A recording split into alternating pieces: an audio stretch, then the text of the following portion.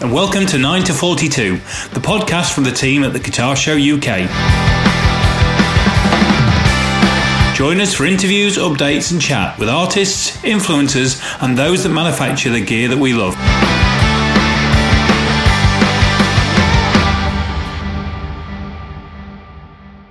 Hello and welcome to 9 to 42, the podcast from the guys behind the Guitar Show UK. We're here, it's episode 17. I'm looking at Jace on screen, Le Grand Fromage at the Guitar Show. How are you, Jace? I'm all right, mate. How are you? My little baby Belle. Yes, thank you for that. I'm fine. How are you? Good. I've had a really good week. Yeah, all good. And that's a new guitar that you flashed at me as well for the evening, haven't you? Yes. I'll show our guest as well. Oh, yes. Sorry. Ooh, come on. But this is special. The reason why it's special is that I am a massive Butch Walker fan. I don't know if you know Butch Walker. Not many people do. But I just love his solo stuff. And that's actually Butch Walker's guitar. Well, that's cool. So he's having he put on social media about a month ago, he was having a clear out of Ruby Red Studios and he was opening a Reverb store. So I jumped onto Reverb and sort of followed it, and as soon as it appeared, I just dived in and got it. And it's brilliant. Love it. So you've had an exciting week. Yeah, it's appeared on some of my favourite albums of all time, so, now I own it. And I suppose, as we've already slightly heard from, we ought to introduce our guest. I'm over the moon to have Mary Spender with us. Hello. Hello. Hello. And I've been trying to think as to what to introduce you as. Mm-hmm. Because we could go down a whole route, couldn't we? So we could go content creator, we could go singer-songwriter, we could go tutor. What would you go with? I guess musician first, and then I use tools like YouTube to broadcast myself to an audience, really. So yeah, content creator, musician and content creator is that's on my email signature. So there we go. Because I'd settled with networker.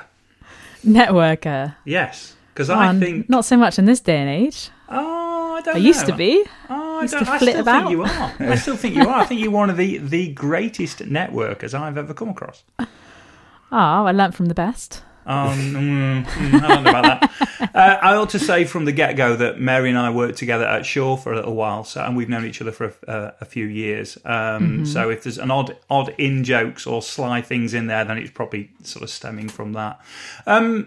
First question, really fairly simple. What have you been doing through lockdown? What have I been doing? I've mainly been sat at this desk working on content and... actually, just to go back into our past history and why I'm happy to be on this podcast is because Jason obviously gave me a performance slot at the Guitar Show in 2017, January 2017, February 2017. I couldn't remember when it was. I couldn't remember if it was 3 or 4 years ago. And I think I had 300 subscribers on my YouTube channel then, and you just very kindly let me perform on stage, and then I did a little vlog, which probably got about 5 hits, but I was trying. But yeah, I mean, I'm still doing much of the same, obviously a far less amount of traveling. But yeah, just running the YouTube channel, building a course site, and yeah, just working on some bigger projects that have been sort of more secretive. But mainly during lockdown, I've just been here, like we all have. But luckily my job has just evolved just during this time, and I've been given opportunities that I wouldn't have been given if the world was in a normal place. So it's a bit of a weird situation to be in. And if you look at, because your career, you seem to have packed a lot into a relatively short period of time. Because I'm trying to think exactly when we met. It was at a NAMM show, and I'm trying to think what year. I don't know if was it. I think it was 2017. 2017. That was the first time we met as well. We met before the Guitar Show on the Vigier stand. Yes, I remember it. Ben introduced us. Yes. Yeah, and I'd met you through Simon Lewis maybe the November before that NAMM show. Yes. But then, so that was November 2016. And, so you were watching the YouTube channel, even though it was getting, as I said earlier, 5 hits. And you just wanted to start up a conversation about me doing that for for sure. And then I ended up doing that for sure a little bit. But as the reference point, and you are obviously being a little bit self-deprecating there. I mean, I think it probably was more than 300 subscribers at that point in time. But I mean, it wasn't what it is now. I mean, I seem to think that when we spoke in that NAMM, you were somewhere between 3,000 and 5,000 maybe at that point. No, I honestly don't think so. I think I had 300 in that January, but then the big thing was working on it after that NAMM. I did a series of vlogs that helped. And one of them was obviously the interview with John Mayer. And by interview, I mean I asked one tiny question at a press conference and used it all I could. And then I think it grew by... I had 3,000 in that May, and then I got invited on to Anderton's. And then it went from 3,000 to 10,000 over that summer. And yeah, I mean, it's been a slow, steady build. It's never been super.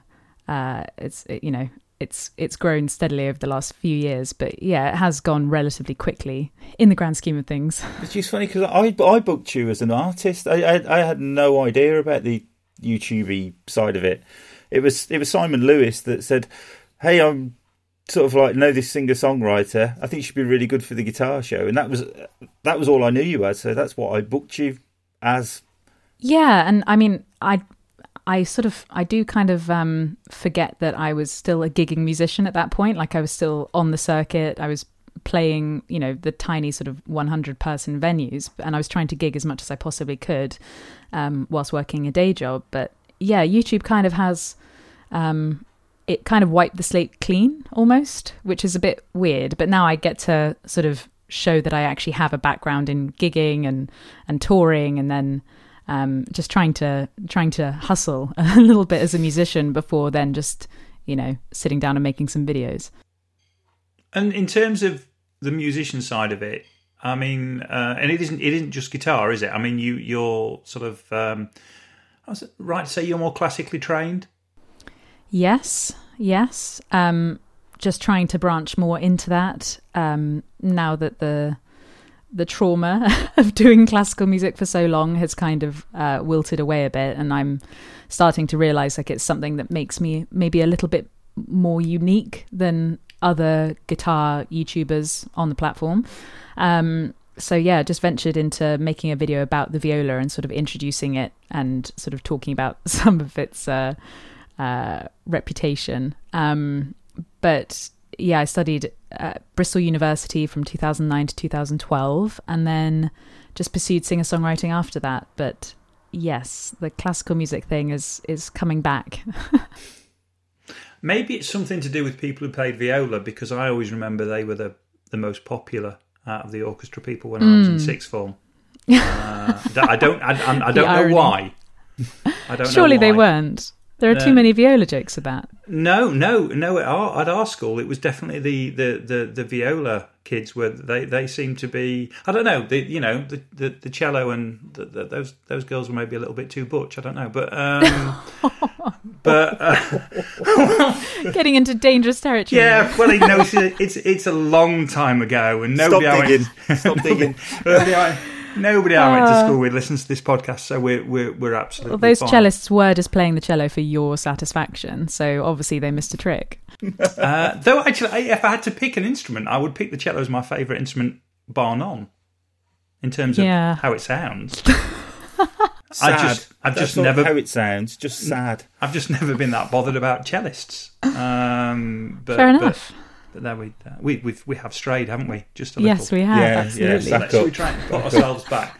Right. Okay. So, help me slot timeline together then. So, 2017, 300 people on your YouTube channel, but you're already attached to Vijay at that point.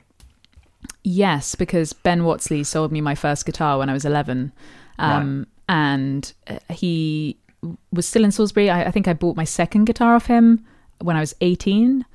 Maybe I was 11 or 12. I kind of get those years. I think I must have been nearer 12. he sold me my second guitar because he was still working at a place called Percy Prize, which is now a music room, or, you know, I'm hoping it's still there.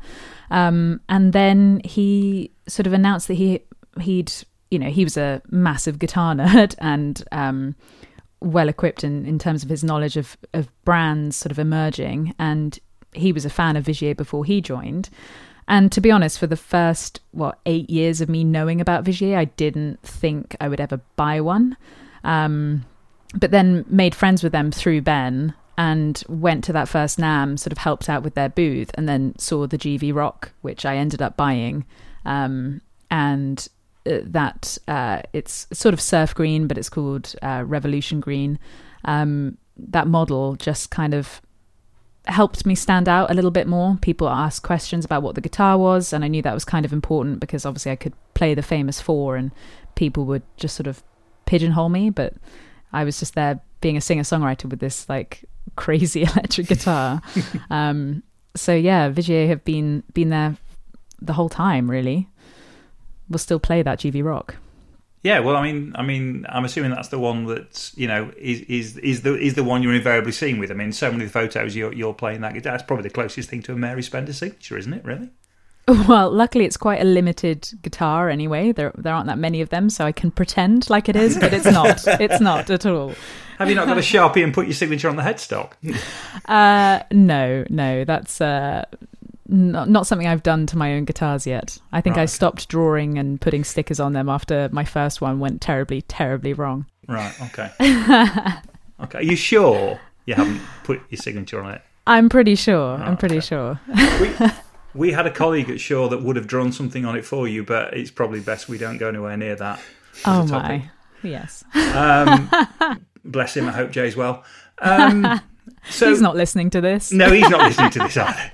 He never listened to me when I worked with him. He's not going to... For good reason. Thanks for that. Yeah, so the Vigier thing comes along quite early then, really, because, you know, at that point in time... And you self-financed that first trip to NAMM, didn't you? Yes. Yeah, took 2 weeks off my... I was working for Sustrans, a cycling charity. It was just a temp job, so I was earning about £8 an hour. And yeah, just decided to... I actually decided to stop doing a temp contract and go permanent with them just so I could get annual leave pay. And then I took that annual leave to go to NAMM and then just, you know, ended up working at NAMM, but in the field I wanted to be in. And I just remember walking around and just being like, hang on a minute, this is the part of the music industry that actually has money and they actually treat artists right because they don't have to make money out of artists. Where have I been all this time? Like, what's happening? And so it just opened my eyes, and it's just kind of crazy how it's evolved into being part of my career so massively. Yeah, and that's really unusual because for so many people who might end up being an artist for a brand or a demonstrator for a brand or affiliated with a brand, invariably they would come through probably working in a music store.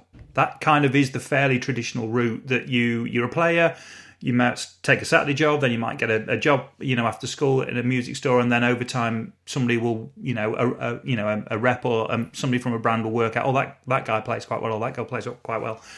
Let's see if we can maybe do something with that person. Whereas yours is really quite unique in the fact that you know jumped on a plane and said, well, I'm going to make this happen.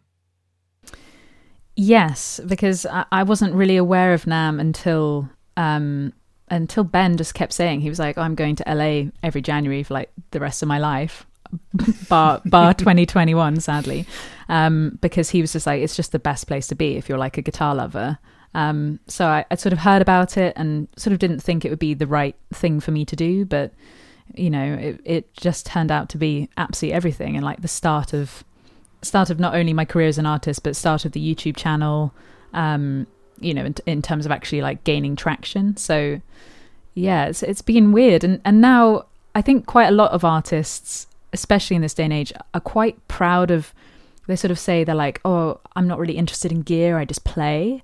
And I'm like, well, I like playing, but I'm also interested in gear and I want to know what's happening. And it's a really exciting industry just to sort of, you know, I'm viewing it now. I'm not part of it anymore. So so much so, other than sort of reviewing certain things if companies I love get in touch. But it's just quite interesting. And obviously, like, I'm pretty glad that obviously you guys might be able to tell me more information, but from what I've seen online, like, more people are picking up musical instruments more than ever, thanks to lockdown. So the industry obviously is crippled in some aspects, but then flourishing in others. So it's great to see. It has been interesting, because obviously we've been talking to lots of people on this podcast who have, we're talking to Thorpe, who's practically working 24 hours a day to keep up with the pedal demand, and on the same token, because I work at BIM in Birmingham,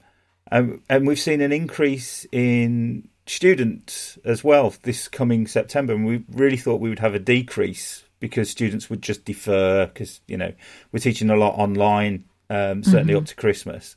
But I don't know whether there's been a shift that, from the students' point of view, we wondered whether parents had gone, well, I did the right thing and I did the sensible course, and I've still lost my job due to this. Why don't you just go and do what you love? And I think that maybe that has had an effect. And I think a lot of people have picked up instruments again during lockdown, because lots of people I know have had time. I've been working my arse off constantly since lockdown. But lots of people I know have had time, more time than they've ever had as an adult. And, I've tried to teach mates how to play guitar as adults, and it just doesn't work because, they're too busy and they just can't give enough time. Work, family, everything. But when have people had 4 months off? It's just never happened before, has it? No, not at all. But I feel the same like you. I've been, working, and obviously we're some of the fortunate ones to be able to. But yeah, like, I've seen so many new people watching YouTube videos, obviously because they finally have time.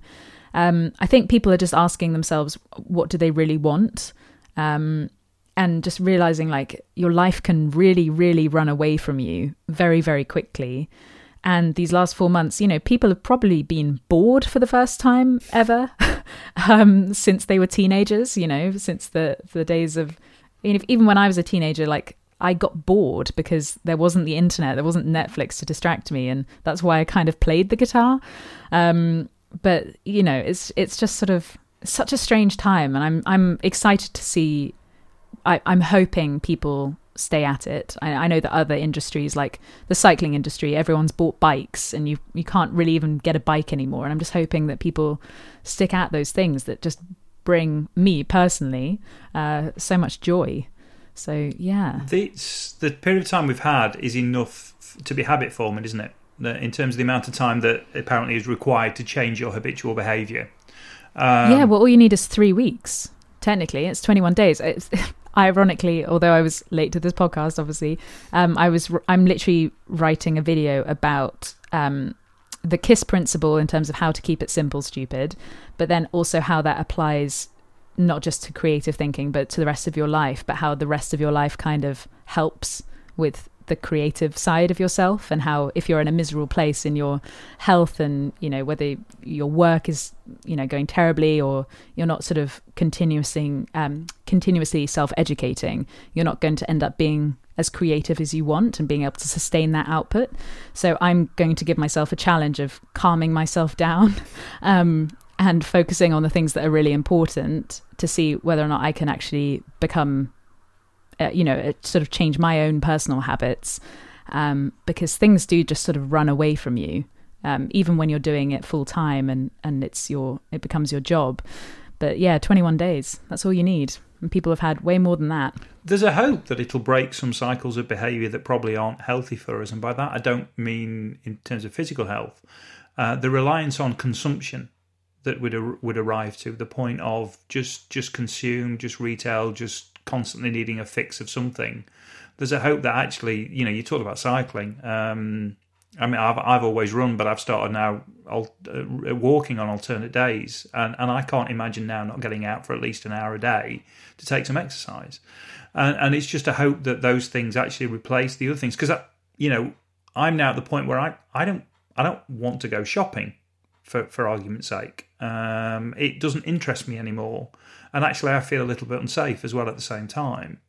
And actually the world wouldn't be a worse place if we took some of that time and put it into creative or things that actually help with our health. Yeah, absolutely. There are certain things that I've realized, like none of my shoes have worn down like they usually would, because I'm just wearing trainers now, obviously, to go to the gym, or I was wearing cycling shoes to go cycling.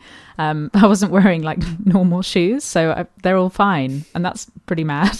It's just such a stupid thing to notice, but like I've just been realizing I haven't been wearing shoes when I've been at home, so obviously everything's just lasting a lot longer. I haven't bought any clothes.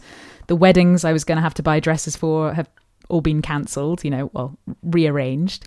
So this year has just been kind of like a put everything on hold, whether it's your shopping habit, whether your commute has just been killing you for the last 10 years or whatever it is, like that's been put on hold. And just hopefully businesses will just start to realize like their employees still work really, really hard, whether they're at home or whether they're in an office.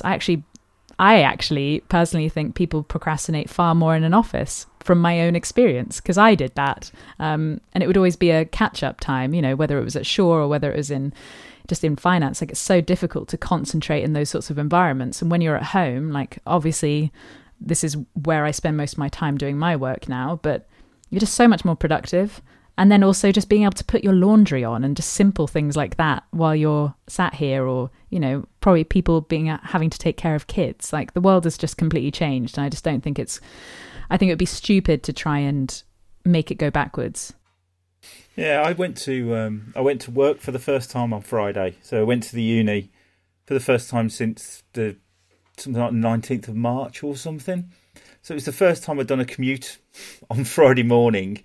And it was like, my alarm went off an hour earlier to compensate for the fact that I can't just walk downstairs and come into my office where I've been working. So that hurt. I had to put shoes on, like you said. I've only put shoes on to go and get food shopping in the last 4 months. That hurt. It was just really odd. I'd much rather stay at home, thank you.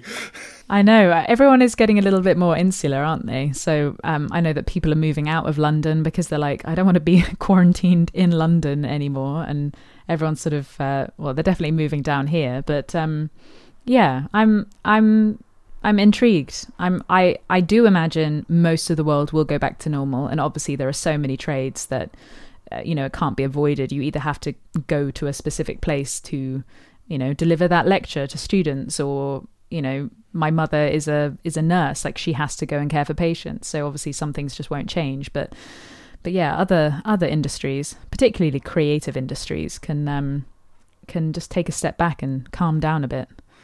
Let people have a nicer time. Yeah, I completely agree. I mean, I've taught online. I've been teaching online since March. It's not the same as standing in a room full of adults. I mean, they're 18 plus. But it's not the same. You can't have that level of interaction. It's like we're having a conversation now, but we can't talk it over each other. And, you can't have, right, you three go over that way and you three go over there and you work on a plan sort of thing. You just can't do that on Zoom. And I think you do miss, I do actually miss hanging out with people. It was nice to go to work and, as much as I love hanging out with my family, it's nice to have a different conversation. Yeah. I think the hope is that it's the right things that we realise had very little value, and the things we're missing are the things that actually were the things that always did have the value. So the creative element of being with people is definitely something that I've missed. But some of the other things I've now realised were just things that I'd got into the habit of doing that actually added no value to my life.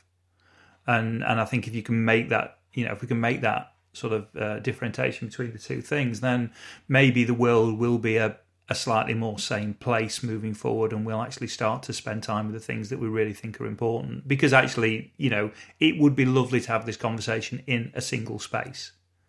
And as much as we've been able to produce these podcasts, and lots of other people have been able to produce things over the period, it isn't the same. It isn't the same. But as for the other bits of detritus and shit, for want of a better term, I mean, I hope they just go away. If I'm being honest, it's like Shakespeare's in the room, isn't it? Well, not really. But thank you. That's very kind. Of all the things I've been likened to.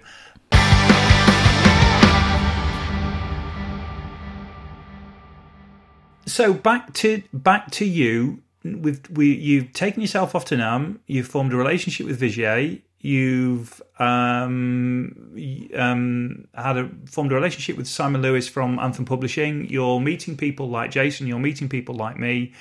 And then you have a year where everything starts to really coalesce. The channel starts to get bigger. You start working with Andertons through the course of that year.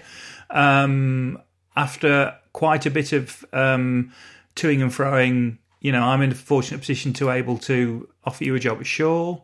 And so by NAMM 2018, the whole thing's totally changed, really, I guess.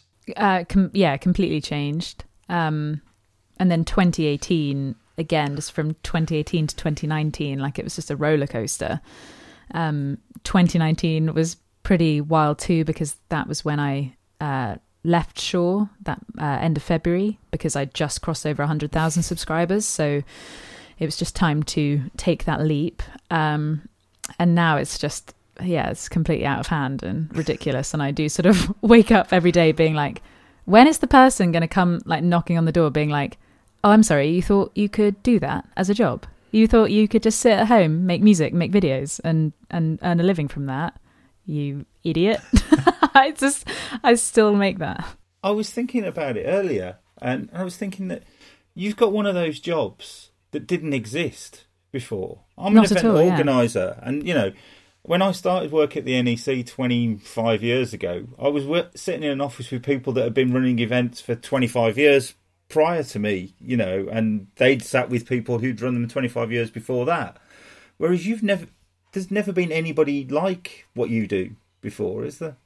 No, and I'm very, very aware of that and realizing that there is no blueprint for this kind of job, and that's why I get a lot of. It's not my parents, because my parents have really understood from the very beginning, and they kind of love seeing me on this journey. But friends' parents just sort of being like, so do you earn money from that then? I'm like, well, yes, I do earn a living. Yeah. I mean, I don't need another job, and it seems to be growing and it's working, and I love every second of it. So none of it feels like work. I actually joked with my parents that I think I retired at 29, because I would be doing this stuff whether or not someone paid me. So yeah, I am very fortunate. I know that this wouldn't be for everybody though, and that's the other thing to remember. It's like not every musician cares whether or not they have a YouTube channel, and they don't necessarily care about gear. They don't want to talk about that. They don't want to talk about their failures publicly. Whereas I'm just like, I'm happy doing all of that, whatever. It's just all me. And it doesn't matter how people describe me, whether they call me a musician, whether they call me a content creator, whether they call me a YouTuber. I really don't care, because it doesn't actually matter, because I am all of those things. And as soon as you start sort of taking yourself less seriously, things just sort of get handed to you that you just never expect. So some of the things I could be called are just things that I'd never even have pursued myself. So yeah, it's all a bit weird and wonderful, but I don't see it slowing down, and I do see just more and more opportunities for other people to take this sort of eclectic career and run with it themselves, because there are certain strategies you can put in place to build a career online. Like it's if anyone has done it, then you can do it too.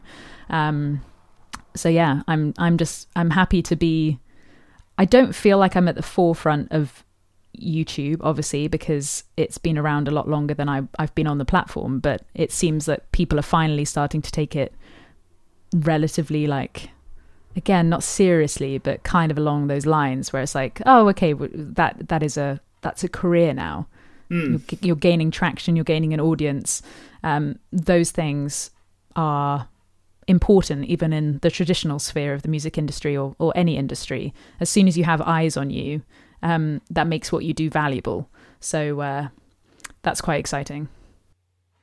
So have you got an end goal for this? Given that no one's done this before, do you know where you want to take it? No. And I used to think Wembley Stadium was the end goal, and now Wembley Stadium doesn't look all that likely to ever happen. It may never look full again. It may never look full. It might be, actually, maybe I might be able to sell it out now if social distancing keeps up this way. There's no end goal. Like sometimes I just think, can I even get through this week? Can I get through a month? Can I still be sustaining this in a year's time? And it's very easy to let it run away from you, and you kind of have to pull things back, because I could always be doing more, but there's only so much time in the day. There's only so much people want to see me and hear from me too. So sort of learning those sorts of limitations. But basically, my end goal is to never really work for anyone but myself again. So whatever I can do to help sustain that is my priority. Whether that's just if YouTube crashes and burns tomorrow, like I think I've got enough other stuff around it to jump into something else if that happens. Or there might be a different platform where I might have to start from zero again, but I've done it once, so I'd be able to do it again. So I'm just always telling myself I need to remain flexible and not become a dinosaur in my own industry because things feel safe and cushy right now, because they might not be, because that's exactly how I ended up having a job, by other people sort of neglecting this space. So just always be evolving and just not afraid of changing it up a bit. Did you ever have any doubt that you wouldn't get to where you've got to? I don't really think I thought about it, and I think you can probably I think I worried about things like being able to afford my rent. I think we had a conversation when I moved to Brighton from Bristol, and I was like, I need to be able to afford a 2-bed place because I need a studio so I can work from home and make YouTube videos. Like, it's really... And you were just like, well, you'll probably make it happen. And I was like, okay then, I guess I'll make it happen. And I've been in this place 2 years now, so like I haven't gone bankrupt yet. And yeah, just like little things like that. But I didn't really ever think about that. I didn't think it was going to get this far. Tomorrow I'll wake up and I'll refresh my YouTube subscribers or whatever, like I have the habit of doing, and it would just be mad that even if 100 people have subscribed in a day, I'm just still blown away. So yeah, I just don't think I really thought about it. And I definitely, talking to other creative people, I know I definitely don't worry the same way that they're worried about being perceived. And obviously I have my weak moments when it comes to YouTube comments and stuff like that, or just things just not working out. But really, I just know I can sit here and just be in control and make something new out of nothing and upload it or release it. And someone somewhere might like it. So that's all that matters. So talking of something new, you're now launching guitar lessons. Yes, thanks to lockdown. I mean, it's done really well. I'm really proud of. I actually just launched a different course this week with a friend of mine, Rachel K. Collier, who has been teaching me Ableton over lockdown. But yeah, once lockdown happened in March, I'd been writing a beginner guitar course. I'd started it in January, was writing it on the plane at NAMM, writing it on the plane back, procrastinating massively, because making content on top of content is definitely a challenge.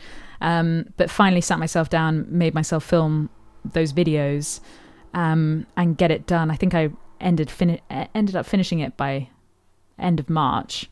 Released it, and then obviously just hit a wave of people beginning guitar, and I'm already working on the next sort of more intricate fingerstyle course.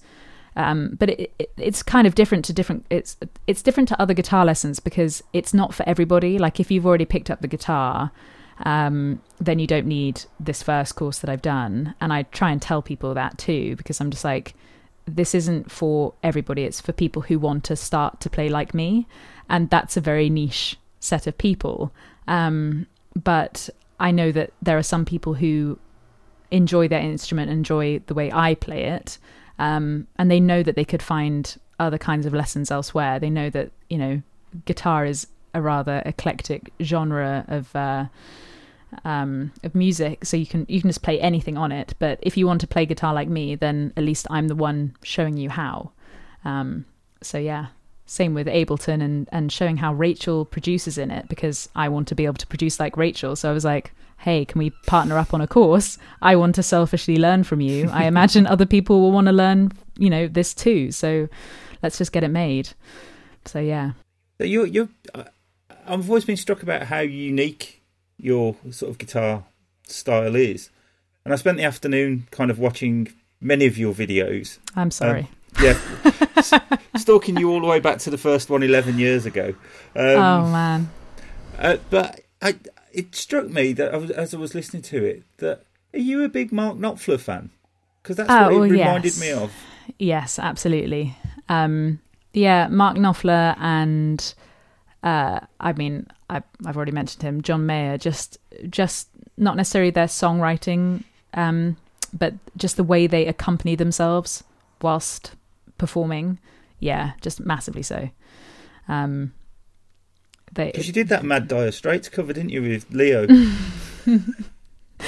Yes, I did. I think I took, what did I take? 2 days off from shore that March. Yes, you did. We'd done some kind of other insane business travel, and then I was like, I'm just going to go to Norway for 3 days or 4 days or something, in amongst something massively pressurized. And I probably said, yeah, fine. Yeah. I think I even went off on tour afterwards. In fact, you probably told me when you got back. Yeah, I was like, oh yeah, I just went to Norway. Yes, went and collaborated with Leo Maracchioli, and that video kind of did all right. Yeah, it still comes up in my you may be interested in. It's like, I've seen it, leave me alone. I know, it's absolutely mad. I mean, he's done so well. I'm so in awe of what he's built. And then, he didn't need me to make that video, and yet I did say to him, I was like, hey, have you done Sultans of Swing yet? Because I think it would be ace, and I'd love to collaborate on it with you. And he was like, sure, come over to Norway, come and hang out. And so I did, and then it got, 26 million hits or something mad. But yeah, I still need to do, I've been working on an arrangement just for solo guitar, but I just haven't had the confidence to sit down and actually film that, because it's going to take a long time to get that performance in one take, and I really want to do it in one take just for my own ego. Well, we were talking about Dire Straits briefly off air while just before we started producing. I'm not going to mention the fact that you were 25 minutes late, so don't worry, fashionably late like any musician. But Jason, you've never been a Dire Straits fan, have you? No, I was saying to Ant that because the Dire Straits came out when I was about 13, 14, and I was like a snotty little punk kid, Dire Straits never really came on my radar. And it's not like today where you can just type it in and listen to it. Back then when that came out, you actually had to go and buy it. And I wasn't going to spend my money on what I perceived as dad rock. Yeah. It just didn't fall in within my, at 14, I'd have probably been listening to Hanoi Rocks, which probably mean literally nothing to you, but Finland's greatest band, and that's all you need to know about them. And what else in 14? It would have been Kiss, probably. Basically, just a thing for men in makeup was basically my thing in 1984. Oh, so that's why you've got the makeup on right now? Yeah, I wear it all the time. That makes sense. Yeah, the kids love it. So as Jace doesn't get Dire Straits, and the only reason I ever had kids was the fact that I'd listened to dad rock most of my life, and at some point figured I needed kids to go with it. Mary, which Dire Straits album should we point him towards? Well, to be honest, the thing that was most influential, because again, we didn't really have all their albums. I think my dad must have had some of their records, but we had Mark Knopfler's solo record, Sailing in Philadelphia. And that was so although I love Dire Straits, like Mark Knopfler's solo stuff was the stuff for me. And I just remember listening to it on car journeys, but we really, I mean, this sums up, I don't know what my parents did for me to like their kind of music, because I know that often you don't want to listen to the music your parents listen to. And my mum had that with her folks, and my dad had it with his. And yeah, I grew up on Mark Knopfler, Dire Straits, Joni Mitchell, Tracy Chapman, Alison Krauss and the Union Station often, and other sort of like bluegrass and yeah, kind of like dad rock, but kind of nice, calming dad rock. I grew up on the Stones, kind of, but I never really gelled with the Stones and the Beatles. Like I just haven't educated myself enough, and I didn't educate myself on the Beatles until I got to university. And obviously I was an absolute idiot for not doing so sooner, but it sort of meant that they sort of came around as my own discovery again. But still nowadays, like I listen to some terrible music. Sometimes I don't even listen to music now. And it's just it's all a bit strange. It's kind of why I'm having to force myself to research things that I've definitely missed because of the classical music education. So I was like spending most of my time listening to that because I was being forced to. So I have Eric Clapton's autobiography here, because I've missed out on all his life. And I was just like, I don't even know what makes him special. Oh, it's rubbish after the mid-70s. Don't worry about it. When he sobered up, it got really boring. When they took the heroin away, he was complete tosh. All right, good to know. Good to know. I'm still in the early stages. So yeah, I want to force myself kind of to re-educate myself on quite a lot of the music that I've missed, but also be free enough. And, you know, I love anything. Like if, you know, the Leo video will show, like I used to love listening to metal music, so I wasn't ashamed of being in a metal video. I love pop music. I love really, really cheesy pop music. I love lo-fi stuff that's going on now. I work to that all the time. And just, again, it just kind of says a lot about me, where it's I'm not ever going to just stay in one lane, and I don't feel like I need to, because luckily my career just means that I need to be better rounded than I am even now, and just keep discovering new things in all different genres and elements. When you of write your own solo stuff, so yeah, or is it Lone Wolf that you're going out under now? Was that the name of the album or the name of the band? Yeah. That was the name of the record. Yeah. Do you pigeonhole yourself going, it's got to sound a certain way, or are you quite happy to chuck all of those elements in? I think maybe I was a bit more all over the place when I was younger, trying to do. I think I even recorded an EP called the Eclectic EP, because there was a song that was acoustic, there was a song that was kind of folky, sort of country, and then there was like a weird jazz fusion song, and then there was a rock song or something. And I don't know, I've never been able to define my sound until now, where I'm like, okay, well, the distinctive things for me are my voice, my vocal range, and then my guitar playing style. So if you can hear those two things, it doesn't matter what else is going on behind me, you'll be able to figure out it's me. So that's kind of my priority. With Lone Wolf, it was a bit of a concept album, so you know, it's full of slide guitar, it's real drums. I went around America last year and kind of like picked up my favorite musicians and just got them to record their parts on it. So yeah, it just sort of turned into my sort of like super group band. So it's quite sort of traditional sounding for any kind of like rocky. Right, it's kind of rocky. It gets a bit bluesy, but it's not blues. So yeah, now I'm sort of venturing into just what is right for the song rather than what is right for me and my audience, because I think as soon as you start pigeonholing yourself, then you just get into trouble again. And yeah, with any different subject I pursue on YouTube, I can find a new audience. It will just sort of point me towards a different kind of person, and that's really enchanting to me. It's like, I don't know who that person is. Where are they living? What are they usually listening to? What are they going to be sort of switched on to? And yeah, it's just all kind of exciting and diverse. So I noticed when I was watching your videos that are you filming the videos yourself? Are you capturing all of that? Because there's a ton of sort of like that kind of America that when you go there as often as we do, you realise doesn't really exist. But all British people love this kind of idea of, you know, the romance of your pulling into Memphis road signs and stuff like that. Have you filmed that and edited all that yourself?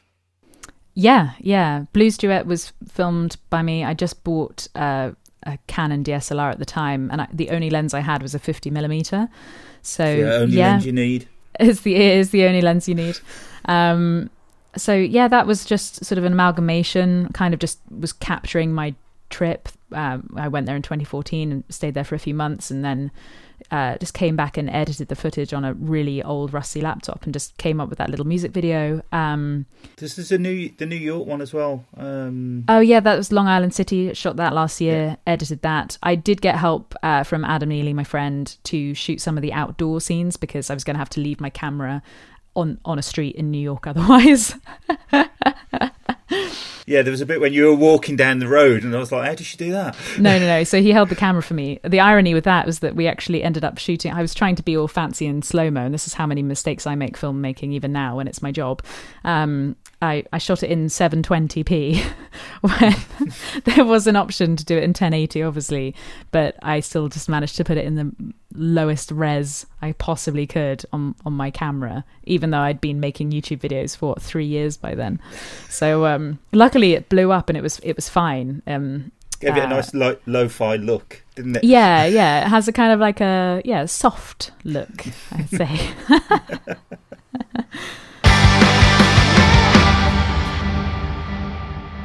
So, we were talking before we started about perfect albums. Not favourite albums, but perfect albums. And Jason and I both agree on an album we both think is perfect, which is a Rolling Stones album. We both think Exile on Main Street is a perfect album. And by that, we just mean there's nothing you would change about it at all. So the question, I guess, to you is, because we then went through, we tried to find others, and we were struggling to find very many of them, and we were arguing a bit about the Beatles, and we probably both agreed on Revolver, and that was about the only one. So what's a perfect album for Mary Spender? Well, so I've been having this discussion with friends recently, because as soon as you start sharing an opinion on a piece of art, you have to remember that there are two lanes. So there's the critically acclaimed piece of work, which can obviously involve albums, can obviously also relate to sales and how popular it was, and then how perfect it's been perceived. But then there's the things that hit you personally at the right time that can also be seen as perfect, but it's only seen as perfect to you. So in one way, I'd say like Katie Tunstall's Eye to the Telescope fits both of those, because it was deemed as like, it's just a great record. Like every song is just a hit. But then also it just hit me at the right time. Like I was like 14, 15 when that came out, and I just saw this woman standing up on stage rocking out with an electric guitar, and I was like, oh, that's what I want to do. That's what I want to do. And then it just happened to be an incredible record too. So that's the first one. But if I really thought about it any longer, I kind of wonder what I would come up with. I guess Battle Studies by John Mayer, which is a bit controversial because everyone says Continuum. But I actually just prefer Battle Studies, again, because when it hit me when I was like 19, 20, and that was when I was just starting to take the leap into fingerstyle guitar rather than strumming with a plectrum. So yeah, then, man, what are other ones? It's actually quite hard. Oh, it's an impossible question. It's impossible. And you kind of have to define it by those two options, right? So you have to say, what's the album that hit you at the right time and place that is so significant to you now that you deem it perfect? Or, you know, what was the thing that was just massively popular that, you know, people all just deem as great? And like, yeah, I'm trying to think of other things, and now I'm just like having an absolute mind blank. We went through quite a lot. It's actually quite. It's probably an evening's conversation that over a number of bottles of something. But we very quickly were struggling because you think about it and you go, right, okay, well, what about so and so? Because neither of us really rated. Not possible to say you don't rate it, but I wouldn't say Sgt. Pepper was perfect. No, but you can't say it wasn't iconic. No. So it's kind of like, it's super tricky to define those kinds of albums because they are legendary for a reason, but is anything perfect? No, because like it's all subjective. So it's an impossible question, which makes it a good question because it's always going to come up with something new as an answer, isn't it? And yet imagine if there was just one answer where it was like one album, it's perfect, it's right or wrong. And then you just cut that person off after they've said it or not said it on the interview. well, it's Afraid of Sunlight by Marillion, but we'll leave that one hanging and just... All right.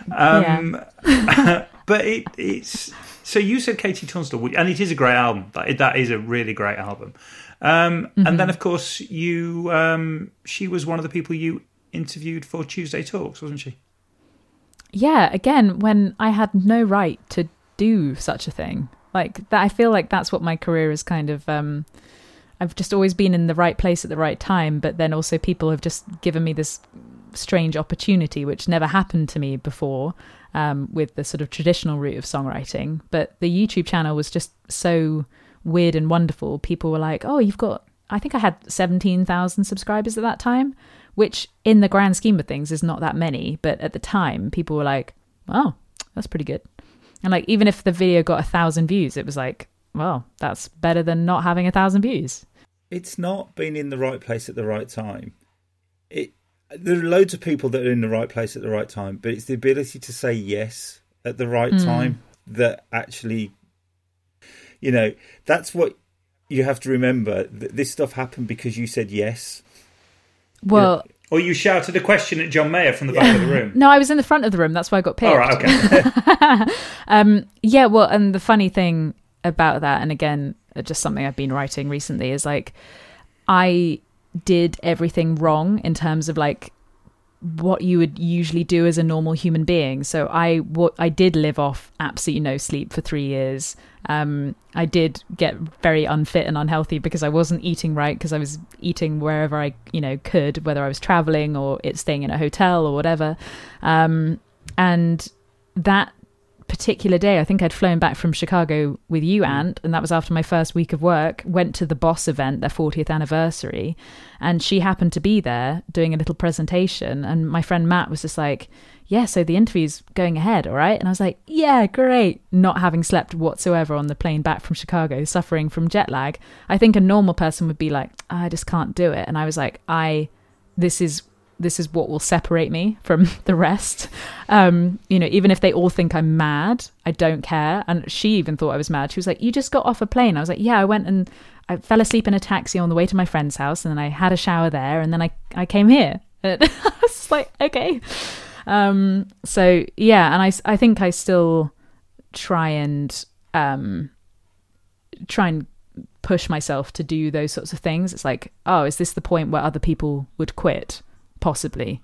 Something I did recently was just absolutely insane, and two things just revolving in this room. One involving a 24-hour live stream for charity, and then the second thing was being part of a campaign for Apple, which was kind of behind the scenes, but it was this sort of press thing, and I was the only person in the UK. Everyone else was in the US, so I had to stay up very, very late, pretty much for a week, and kind of jet lagged myself whilst being at home. And I was just kind of like, well, yeah, this is something that other people wouldn't do. They just wouldn't say yes to this. There was no like defined job at first either. They sort of came up with the project idea as we sort of all went along, and it evolved into this kind of magical thing. But yeah, there's just a lot of moments like that. But then I'm also like, well, I'm probably a bit of a weirdo sometimes about this sort of thing, and the things I want to achieve aren't aren't normal. So I can't live a normal routine. I think it comes back to that question I asked you earlier on, where I said, did you ever have any doubt? And because the thing is, the most striking thing, and I'll never forget meeting you, and I'll also never forget the meeting that we had in NAMM back in 2017. And the abiding memory for me was that there was no doubt that you would get to where you are now and be doing what you were doing, and will continue to do those things for however long you want to do that, because it was so obvious to somebody looking from the outside that you were so focused and so driven and so absolutely in command of everything that you were doing that you would bend the world to be the shape you wanted it to be. But it was just after a lot of years of not behaving that way.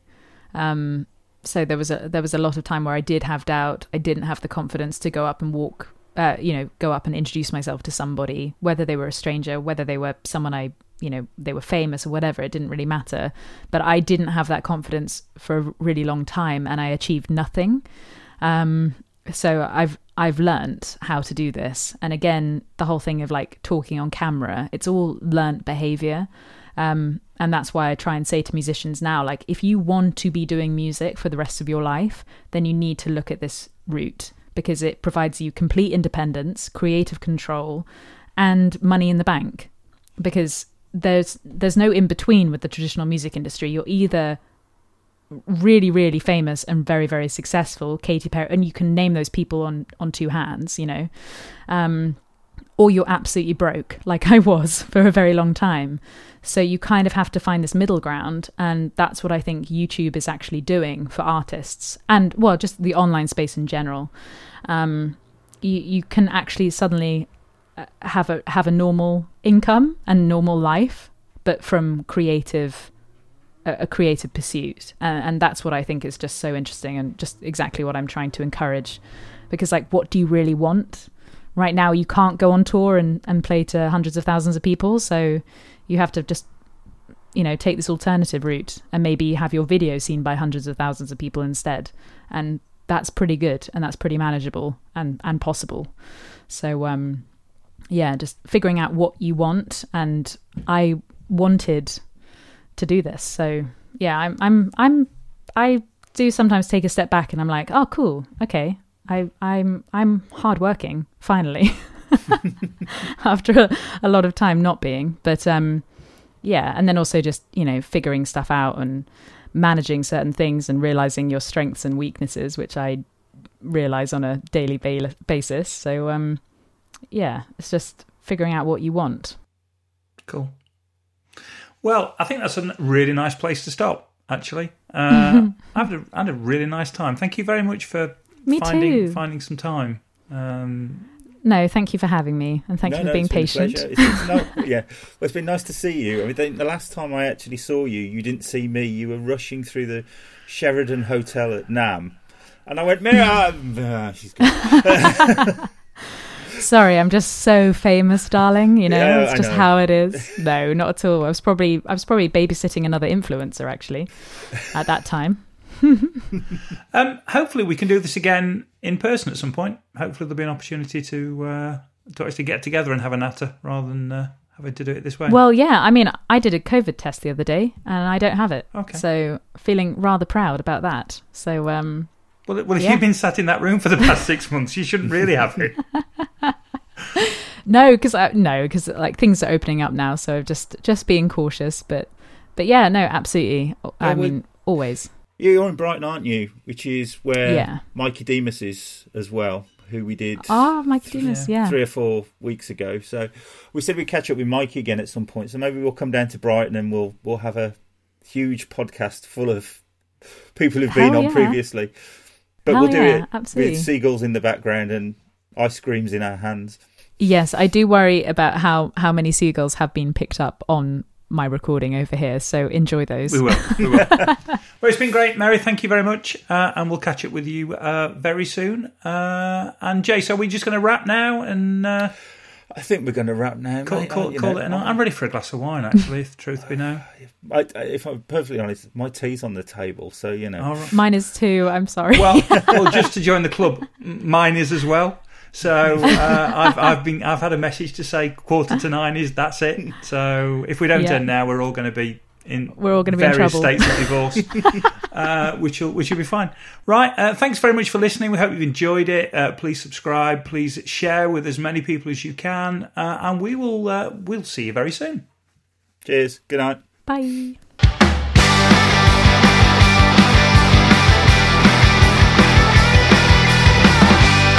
Thanks for listening to 9 to 42, the podcast from the team at the Guitar Show UK. If you've enjoyed the show, then please remember to hit the subscribe button and share with other like-minded souls. For more information about 9 to 42, please follow us on Facebook, Twitter or Instagram at the Guitar Show UK. This has been an A Short Stories production.